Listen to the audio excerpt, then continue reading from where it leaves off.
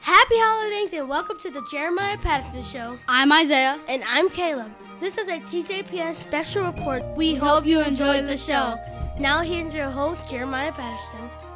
Hey, this is Brendan Brown from the Brendan Brown's Collections of Facts and Theories podcast show. I'm personally a friend with Jeremiah Patterson, and I really want to tell you, sit back and relax and enjoy the show.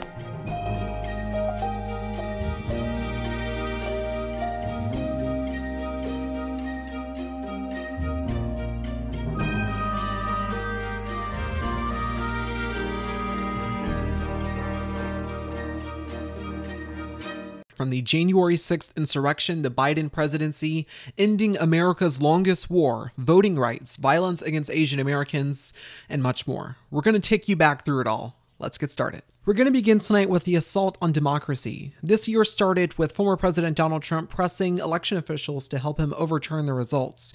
You may remember the first Sunday of the new year, we covered one of those major attempts here on the show. Amy Gardner at the Washington Post has just broken this bombshell story. She's reporting today exclusively that President Donald Trump pressured the Secretary of State in Georgia to overturn the results of that election. She was the first to report this, and since then it has been corroborated by other news organizations. We have won this election in Georgia based on all of this. And there's nothing wrong with saying that, Brad. You know, I mean, having a correct, the people of Georgia are angry. And these numbers are going to be repeated on Monday night, along with others that we're going to have by that time, which are much more substantial even. And the people of Georgia are angry. The people of the country are angry. And there's nothing wrong with saying that, you know, that you've recalculated. All I want to do is this. I just want to find 11,780 votes, which is one more than we have, because we won the state. That is how the year started. That was from the TJPS archives, January 3rd, 2021. 3 days later, the certification of the presidential election transpired, and tensions were extremely high that day. Now it is up to Congress to confront this egregious assault on our democracy. And after this, we're going to walk down, and I'll be there with you. We're going to walk down. We're going to walk down. Anyone you want, but I think right here we're going to walk down to the Capitol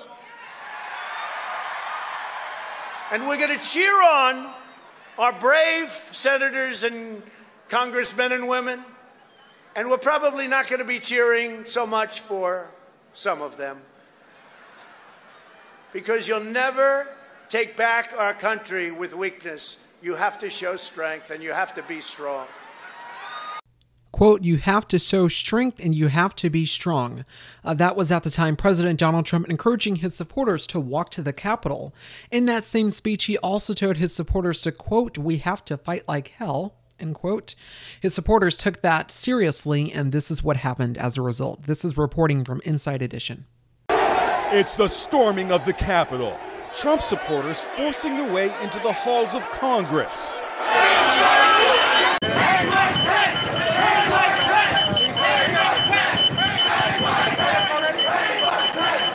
The remarkable scenes unfolding on live TV. I can see at least half a dozen protesters scaling, literally climbing the walls of the Capitol to get up to where their fellow protesters are. They broke the glass in the United States Capitol, and now they are climbing through the window. Stunned TV anchors can't believe what they're seeing. Exactly what just happened there. They ushered Mike Pence out. They moved him fast. I saw the motions, too. It is an absolutely shameful, disgusting situation that we are witnessing here.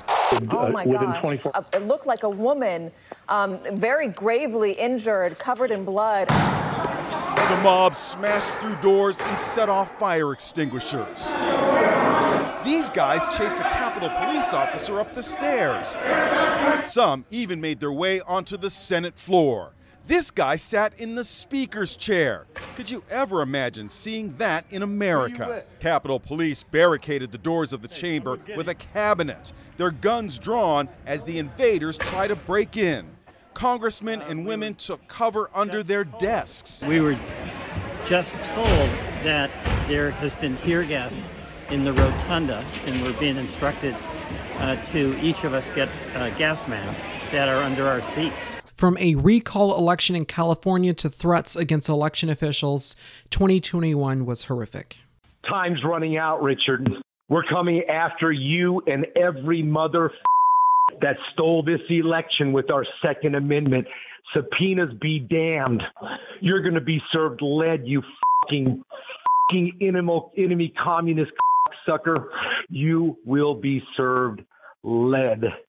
We had armed almost rioters in Maricopa County. We had Alex Jones and the Q Shaman literally arm in arm shouting my name and shouting for other election officials in the parking lot, and their compatriots armed with some pretty heavy-duty firearms. And that was certainly no civil act of protest. That was not a grievance. The presence of those weapons in this environment was a threat, and that was very difficult. It was a step away from what happened here. The motivation behind these threats is the lie. That needs to end. What we're going through is very much the same as what happened here, except for they're coming to our homes and they're making us very uncomfortable. Some of my colleagues have been shot at simply because of what we do. All of us have been threatened. It's unfair that we're attacked for doing our job. I feel afraid. I feel afraid. I know that I'm going to get some kind of repercussion from just sitting here today. But I decided to do it because I believe in the right to vote. Quote, I know I will get some repercussions from sitting here today, but I decided to do it because I believe in the right to vote. End quote. Those were election officials testifying to Congress earlier this year. At the top there, you heard a vile threat against an election official. So threats against election officials has been a reoccurring theme of 2021. Democracy under attack, dangerous lies about an election, purging of political leadership for telling the truth, and a deadly insurrection that happened just 6 days into the new year. We've got more to come tonight on this TJPS holiday special. Stay with us.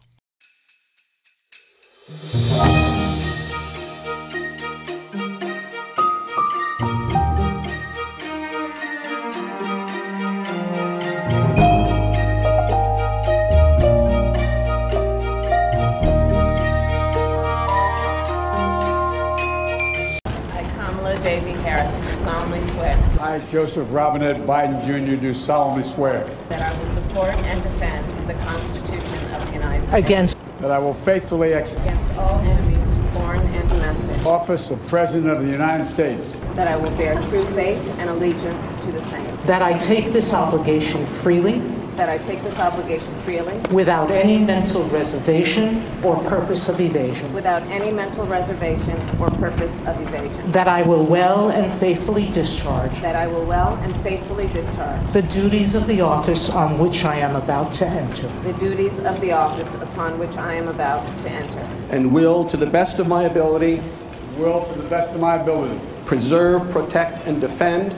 Preserve, protect, and defend. The Constitution of the United States. The Constitution of the United States. So help you God. So help me God. So help me God. So help me God. Congratulations, Mr. President.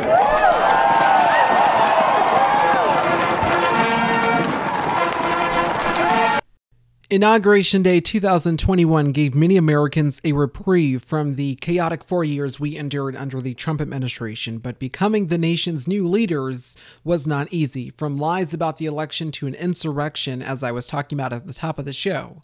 From the day he swore to uphold and defend the Constitution of the United States, Joe Biden knew that he had a lot to accomplish and work on. A ravaging pandemic, racial justice in the United States, white supremacy, saving democracy, and also domestic terrorism here at home, uniting the nation, confirming judges, cabinet members and passing legislation in a hyper-partisan and divided Congress to support the Build Back Better agenda. That's just to name a few of the administration's priorities. Cases in the nation at the time were just sky high in terms of the coronavirus pandemic, with hospitals full, the vaccine rollout still struggling from the prior administration, and the continual of masks as our daily attire. Under the Biden administration, we've seen the Delta variant, which has caused mass death, soaring hospitalizations, and rising cases. Now we are dealing with the Omicron variant, which is more transmissible than Delta. Vice President Kamala Harris taking foreign trips overseas to bolster the United States in terms of foreign relations, just recently with France. Also, we've had Vice President Harris talk about voting rights, Vice President Harris promoting the Build Back Better bill, also the major infrastructure legislation that passed in Congress this year, boosting the president's agenda, also promoting essentially one of the major key parts in that legislation, which is stopping lead pipe for water in terms of children getting sick and other adults as well. I mean, just absolutely crucial year in terms of the Biden administration. Also having the first LGBTQ member confirmed to the United States cabinet, Pete Buttigieg becoming the Secretary of Transportation, Deb Haaland becoming the first female Secretary of Interior, the first Native American to become the Secretary of Interior in a presidential cabinet. Given our nation's history, that does seem fitting. Also, as well as the first Latino to lead the United States Department of Homeland Security, Alejandro Mayorkas. It has been an absolutely influential year in terms of presidential politics under the Biden administration. We also have Marcia Fudge as the Secretary of Housing and Urban Development, the first Black person, the first Black woman to lead that department. The Secretary of Treasury right now in the United States is Janet Yellen, the first female to lead that department. The Deputy White House Secretary, Karine Jean-Pierre, is the first LGBTQ member to ever essentially give a press conference, to hold a press conference at the White House. Earlier this year, she is the Deputy White House Press Secretary. We've also had the EPA Director this year, Michael S. Reagan, who is the first Black person to lead that department. The Secretary of Defense right now is Lloyd Austin. He's the first Black person to ever lead the United States Defense Department. So definitely lots of firsts this year in terms of racial diversity and just major influential changes within the presidential cabinet and high-profile positions in D.C. under the Biden administration. Although there have been lots of successes under the Biden administration in terms of lots of judges confirmed as well, there have also been lots of failures, and there have also been lots of things in the news that have transpired under the Biden administration that garnered international headlines. Here are just a few. President Biden touched on immigration during his first ever address to a joint session of Congress last night. He called on lawmakers to help end the war over immigration by passing reform. He specifically noted securing protections for dreamers. The president did not talk about what's being done to address the record number of unaccompanied minors illegally crossing the southern border. Tonight, just feet from the U.S., hundreds of migrant families are at this tent camp in Tijuana as the Biden administration restarts one of former President Trump's controversial immigration policies. The Biden administration defending its actions on the U.S. withdrawal from Afghanistan, insisting their hands were tied by the previous administration. As the chaotic situation in Afghanistan deteriorates, big questions just how and where the system failed and why the U.S. got off guard about the country's rapid collapse to Taliban rule. This as we're seeing images of people desperate to leave the country, climbing onto planes like this one in the hopes of getting them on board. Now, for the second day in a row, President Biden canceled plans to travel to his home in Wilmington, Delaware. The president met with his national security team at the White House about the evolving situation in Afghanistan. That rapidly deteriorating situation in Afghanistan is a major challenge for the Biden administration. In early July, President Biden spoke to reporters about the withdrawal of U.S. troops, defending the decision. Take a look. The likelihood there's going to be the Taliban overrunning everything and owning the whole country is highly unlikely. As the U.S. departs, the UN reports that civilian casualties are at a record high, up nearly 50% over the same 6-month period a year ago. Meanwhile, on the battlefield, the Taliban's grip on the country continues to grow. They now control about half of Afghanistan's district centers. Let's take a look at this map. The bright red areas on these maps show just how much territory the Taliban has taken. My fellow Americans, The war in Afghanistan is now over. I'm the fourth president who has faced the issue of whether and when to end this war. When I was running for president, I made a commitment to the American people that I would end this war. And today, I've honored that commitment. It was time to be honest with the American people again. That was the choice, the real choice, between leaving or escalating. And I want to start by acknowledging how tired, worried, and frustrated I know you are. I know how you're feeling. For many of you, this will be the first or even the second Christmas where you look across the table, be an empty kitchen chair there. Tens of millions have gotten sick. We've all experienced upheaval in our lives. But while COVID has been a tough adversary, we've shown that we're tougher. Tougher because we have the power of science and vaccines that prevent illness and save lives. And tougher because of our resolve. At the moment it arrived as a nation where we face deep racial inequities in America and systemic racism that has plagued our nation for far, far too long. I said that over the course of the past year that the blinders have been taken off the nation, the American people. What many Americans didn't see or had simply refused to see couldn't be ignored any longer. Those 8 minutes and 46 seconds that took George Floyd's life opened the eyes of millions of Americans and millions of people around all over the world. Tonight, less than 48 hours ahead of that high-stakes summit with Russian President Vladimir Putin, President Biden calling him a worthy adversary and delivering this warning. If he chooses not to cooperate and acts in a way that he has in the past relative to cybersecurity and some other activities, then we will respond. The president also denouncing Putin's crackdown of his political opponents when asked what would happen if high-profile Putin critic Alexei Navalny died in a Russian jail. It would be a tragedy. It would do nothing but hurt his relationships with the rest of the world, in my view, and with me. President Biden is facing pressure to act after Russian hackers claimed credit for a massive ransomware attack, including on American companies. It seems now to be so devastatingly regular, yet more extreme weather. Multiple states of emergency declared, records broken again. Watching all this, as well as the flooding in the south and the huge fires in the west, President Biden, he addressed the multiple weather events from the White House.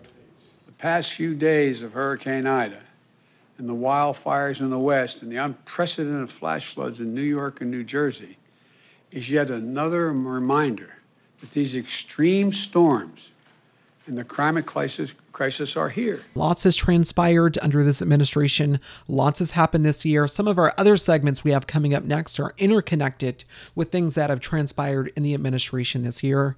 We've got those coming up next. Stay with us on this holiday special.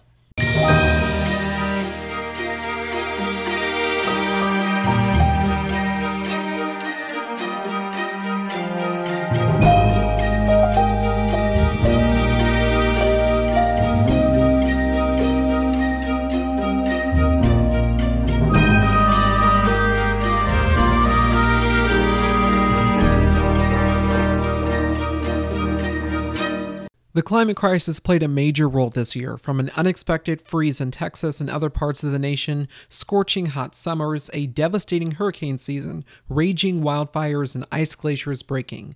This is reporting from our show this year along with other news outlets. A new report from the CDC about the brain-eating amoeba, which indicates that it is spreading faster here in the United States. I've actually read the report, and I will admit I'm not a scientist, and the report is very perplexing.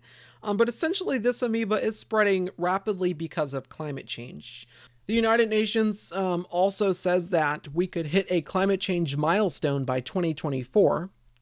In Spain, a peculiar event has just happened. It has just snowed, and while you're thinking, yes, why is that peculiar? That is a great thing. It is not. Here's someone explaining it. Here's a resident in Spain actually explaining it and why that is not a good thing. Quote, I don't want to be a Grinch, but this is my patio in Madrid, Spain today. Snow is nice, but this is far from normal. I've never seen this in Madrid in my life. Neither my parents. Climate change is real, and it's scary." End quote. Earlier this week, President Joe Biden rejoined the Paris Climate Accord, and today he spoke with French President Emmanuel Macron. Among the topics they discussed on that phone call was climate change. On Thursday, Reuters reported about U.S. climate envoy John Kerry. Quote, U.S. Special Climate Envoy John Kerry said on Thursday, measures to tackle climate change needed to be ramped up significantly, and achieving net zero global carbon emissions by 2050 would require a radical transformation of the economy. End quote. Also on Thursday last week, Andrew Friedman at the Washington Post reported that the Southern Ocean is essentially warming faster, which threatens ice in the Antarctic. Earlier this week, President Joe Biden took major executive action on climate change. This was news reporting from Sky News. For more than a century, the nodding donkeys of America's West have told the story of this country's thirst for oil. There are many who believe these landmarks of the fossil fuel boom should be consigned to history. Among them, Joe Biden, wielding his executive order pen again to undo more of his predecessor's legacy and putting climate change at the heart of his presidency. In my view, we've already waited too long to deal with this climate crisis. We can't wait any longer. We see it with our own eyes, we feel it, we know it in our bones, and it's time to act. This is where one of those orders will be felt the most. Half of New Mexico's billion-dollar oil revenue comes from drilling on public land, something that will now be restricted. We are continuing to follow reports this week of massive winter storms almost just all over the country. Specifically in the north, we are starting to see these pop up in the south as well. It is a scary story. There are millions without power in Texas and parts of Louisiana, Oklahoma, all up and down the spine, if you will, of the Midwest. The mayor of a town in Texas is now the former mayor after telling his constituents to quit their griping about the cold weather and the lack of electricity. Mayor Tim Boyd of Colorado City posted a nasty message on Facebook telling suffering Texans no one owes you or your family anything, nor is it the local government's responsibility to support you during trying times like this. Sink or swim. It's your choice. And that wasn't all. He went in deeper, adding the city and county, along with power providers or any other service, owes you nothing. I'm sick and tired of people looking for a darn handout. Only the strong will survive, and the weak will perish. Senator Ted Cruz, he is now facing a whole lot of questions after he was spotted on a plane traveling to Cancun, Mexico, in the midst of this unfolding crisis in his home state of Texas. If you go on social media, you will see social media users posting multiple pictures of the senator and his family in the Houston airport waiting to board their flight. Tonight, record-breaking heat and a lack of rainfall are threatening to paralyze the country's western half. I trust most of my colleagues have heard of Hot Girl Summer and the broader Megan Thee Stallion oeuvre. Well, I rise today to declare the start of Hot FERC Summer. Hot Girl Summer ain't about degrees, but Hot FERC Summer most definitely is, with FERC, of course, being the Federal Energy Regulatory Commission. Why, you might ask? Well, to paraphrase Miss Stallion, because now that FERC has put in all that work, it's time for them to be the MVP. Now, some might say that FERC isn't, dare I say, hot enough to warrant that attention. But for those of us who are serious about fighting the climate crisis, they sure should be. The Commission ensures our energy markets, generation and transmission, are operating and providing us with affordable, reliable energy. But the best kept secret of all is that FERC is absolutely key to achieving our clean energy goals and a zero carbon economy. Have you seen this? This was just the Gulf of Mexico on fire just weeks ago. If you are listening to me through the podcast, go online and you will see footage of this. Now, this horrific sight happened because of a leak in an underwater pipeline. This created an eye of fire. The IPCC recently just published a damning report on the climate crisis, 10 years in the making. This report issued a code red for humanity. In Greenland, ice the size of Florida just melted in a single day. In China, they just had 3 years' worth of rain in a week. South Madagascar is currently on the brink of famine due to drought, as many are dying from hunger. Germany just had a huge storm causing the worst flooding there in centuries. The west coast of the United States and Turkey are battling wildfires as many deal with extreme drought and some of the hottest days ever recorded. Skies in California looking dark red just as they did last year, giving off apocalyptic vibes. Also the damage from Hurricane Ida, which was a Category 5 that shifted rapidly, causing mass destruction. Over the years, there has been a clear and consistent message about climate change, and that is we must act now before it is too late. There's been so much political fighting about this issue, and it used to be a bipartisan issue for the sake of preserving and protecting our environment. That is unfortunately not the case anymore. We don't need to argue about climate change. We don't need to argue about this or if it's really happening. We have already diagnosed the problem. Now we have to solve it.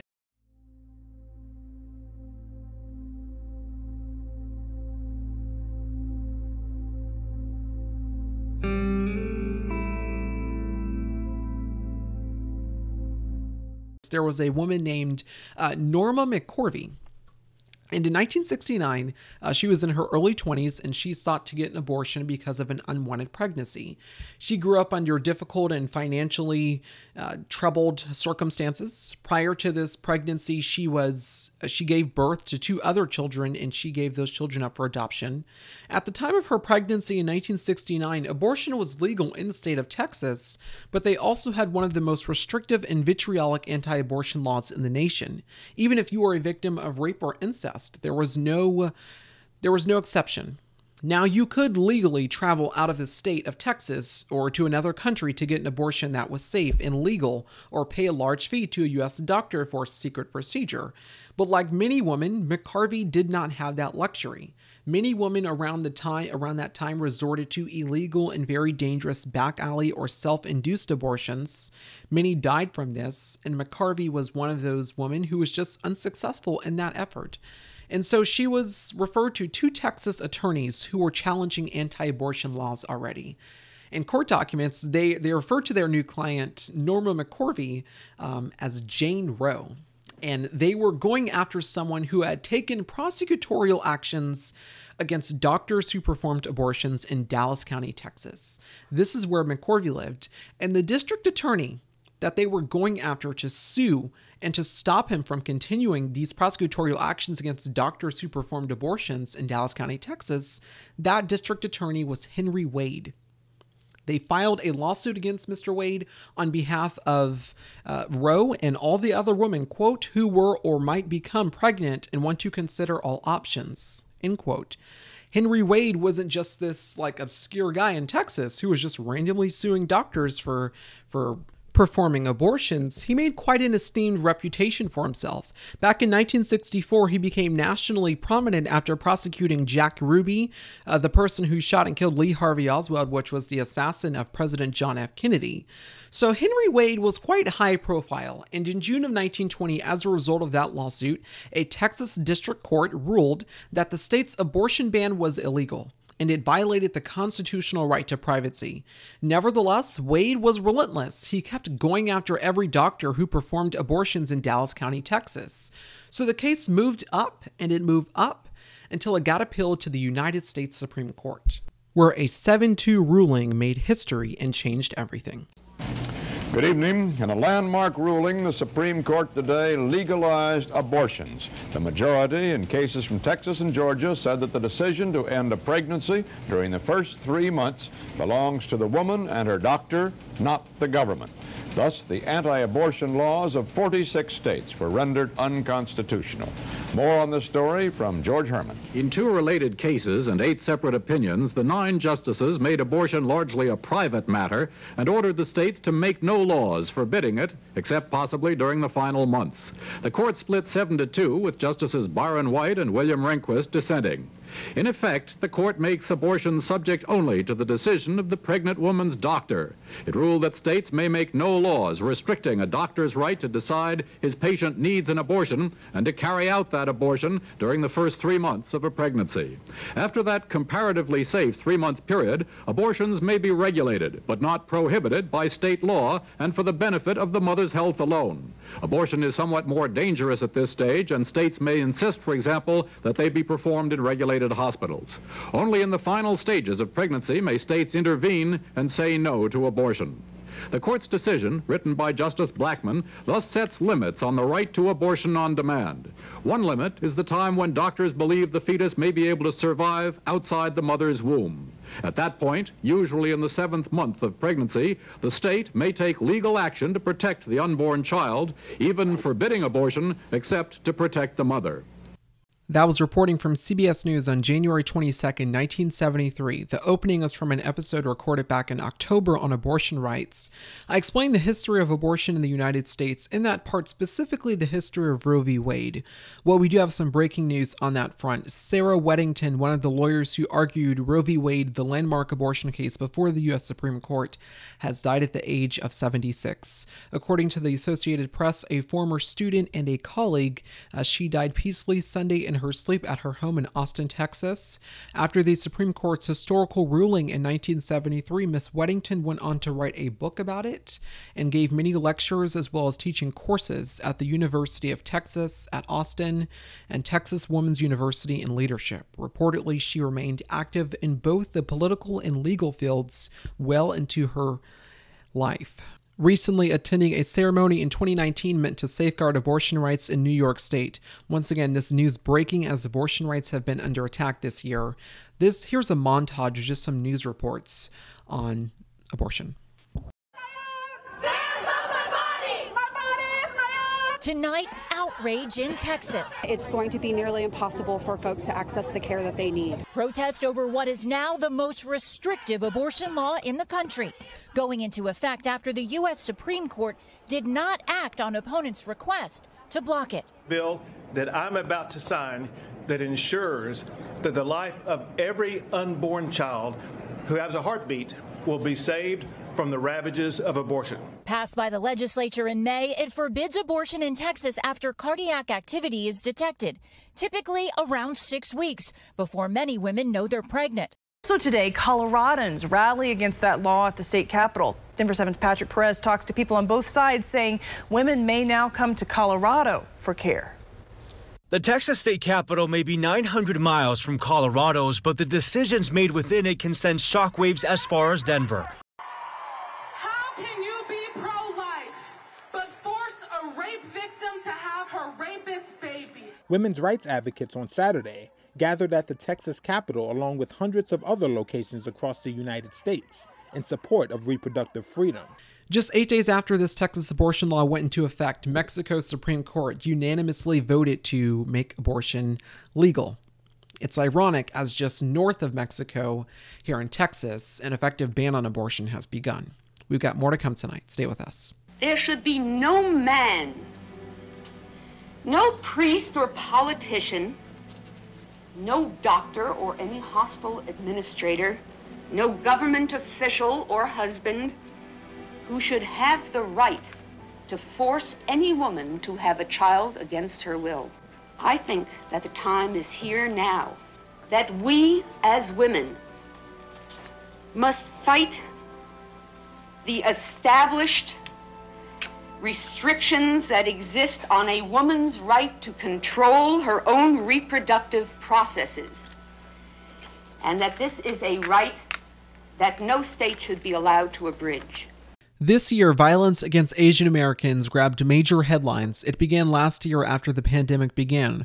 Former President Donald Trump referred to the coronavirus as the, quote, China virus, end quote. Even after leaving office, his words still rung in the ears of many domestic terrorists and extremists, as the damage had already been done. There is news tonight about the growing incidence of racist and often violent attacks against Asian Americans in this country. Asian Americans are facing discrimination not felt since the Japanese American internment camps during World War II. High unemployment and boycotts of businesses have ravaged their communities. As Weijia Zhang reports, there is also a disturbing trend of racist attacks. Oh my God. These are the kinds of attacks Asian Americans have faced this year. Every disease has ever came from China, homie. Everything comes from China. It's disgusting. I don't think that there had ever been a time where I was scared or fearful of my life because of my race. 26-year-old Victor Yang says he will never forget that day in March when a bike ride with his girlfriend on these familiar Maryland trails ended with a frantic call for help. DC 911. Hi, right now I'm on the bike trail. I've had these kids chasing us, throwing rocks. Stop! What was shocking was these individuals kept on following us, then taunting us, saying coronavirus or COVID-19. What happened to Yang is one of over 2,800 hate incidents reported against Asian Americans across the country since the pandemic started 7 months ago. A nearly 845% increase compared to all the reported cases in the last 3 years combined. What are you doing in this country? What am I doing in this country? Oh, you look at this What am I doing in this country? Yeah.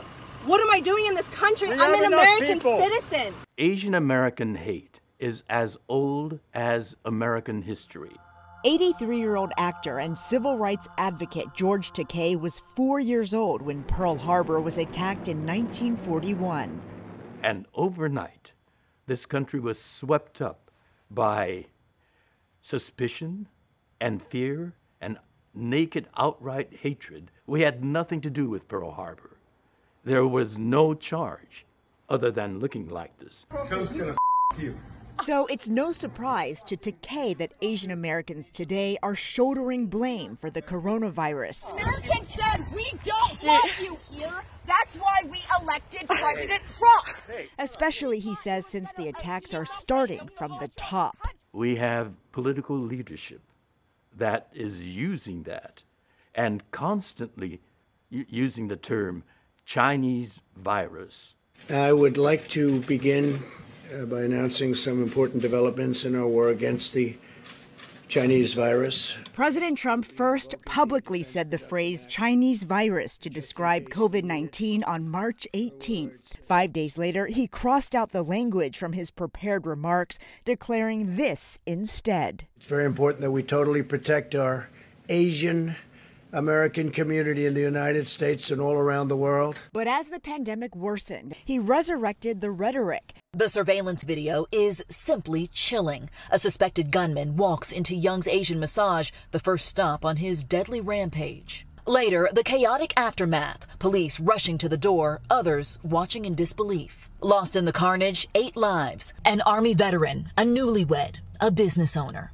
Vicious hate crimes against Asian Americans who've been attacked, harassed, blamed, and scapegoated. At this very moment, so many of them are fellow Americans. They're on the front lines of this pandemic trying to save lives. And still, they're forced to live in fear for their lives just walking down streets in America. It's wrong, it's un-American, and it must stop. Rare moment of bipartisanship in Washington yesterday. The president signed legislation that aims to combat the recent rise in hate crimes, particularly against Asian Americans. The bill got overwhelming support from both chambers of Congress. The president called hatred and racism the ugly poison that has long haunted our nation. I mean, there is a clear and consistent message here, and that is if you see something, say something or do something. Please, because that's really the only way we're going to resolve this situation. We've got more ahead tonight. Stay with us. 2021 was a big year in terms of racial justice. Here on this show, we've covered that extensively. Here are the highlights from this year in terms of progress on racial justice, from a defining verdict to criminal charges, protest, activism, and investigations. It was a verdict heard around the world. Today, justice was felt, and this is what it looked like. Members of the jury, I understand you have a verdict. Count 1, find the defendant guilty. Count 2, find the defendant guilty. Count 3, Find the defendant guilty. After 14 days of testimony, 45 witnesses called to the stand. Are these your verdicts? So say you one, so say you all. Yes. And the pleas of one family with a broken heart. Derek Chauvin, 45, former police officer for Minneapolis PD, found guilty in all 3 felony counts. Guilty of second-degree unintentional murder, third-degree murder, and second-degree manslaughter. America, let's pause for a moment to proclaim this historical moment, not just for the legacy of George Floyd, but for the legacy of America. The verdict wrapping up a trial watched closely across the nation. People overcome with emotion and united in their relief. Perhaps none more so than the Floyd family.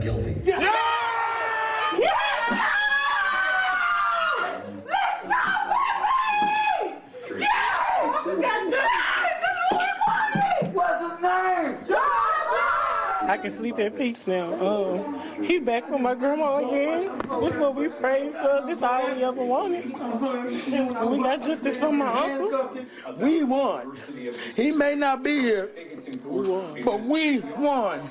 Say his name! George Floyd! It's a stunning end to a state trial that had national implications, one that played out in this towering courthouse in Hennepin County, Minnesota.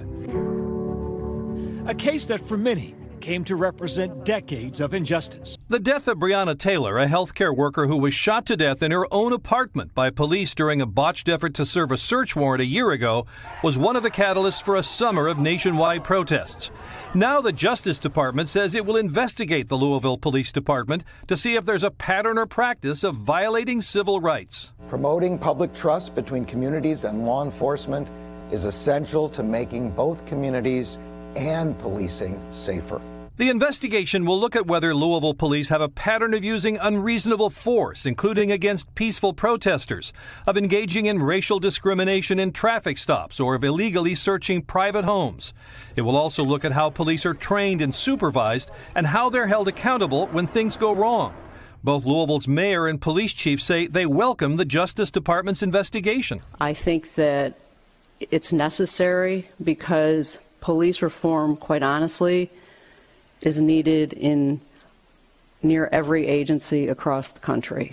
With last week's announcement about Minneapolis, this now makes 2 new civil rights investigations of police departments, and tonight officials say there will be more. In the family's $1 million lawsuit, they also say that if this video were not released, her son, Ahmaud, would have been deprived of his constitutional rights. A couple of weeks ago, his killers were held accountable in a Glenn County courtroom in Brunswick, Georgia. Now, there were 9 counts for each defendant, 1 count of each of malice murder, 4 counts each of felony murder, 2 counts each of aggravated assault, 1 count each of false imprisonment, and 1 count each of criminal attempt to commit false imprisonment. Travis McMichael, who shot Ahmaud Arbery, was convicted on all 9 counts. Gregory McMichael, who assisted in the murder, was convicted on 8 out of 9 counts, so he was not convicted for malice murder. And William Roddy Bryan was convicted on 6 out of 9 counts. He was the one who recorded this video. In the matter of State of Minnesota versus Kimberly Potter, court file number 27 CR 21 7490, we, the jury, on the charge of manslaughter in the first degree while committing a misdemeanor on or about April 11, 2021, in Hennepin County, State of Minnesota, find the defendant guilty. And the verdict was agreed to at the hour of 11:40 a.m. and signed by the jury person on 12/23/21. The verdict on count 2 is we, the jury, on the charge of manslaughter in the second degree, culpable negligence on or about April 11, 2021, in Hennepin County, State of Minnesota, find the defendant guilty.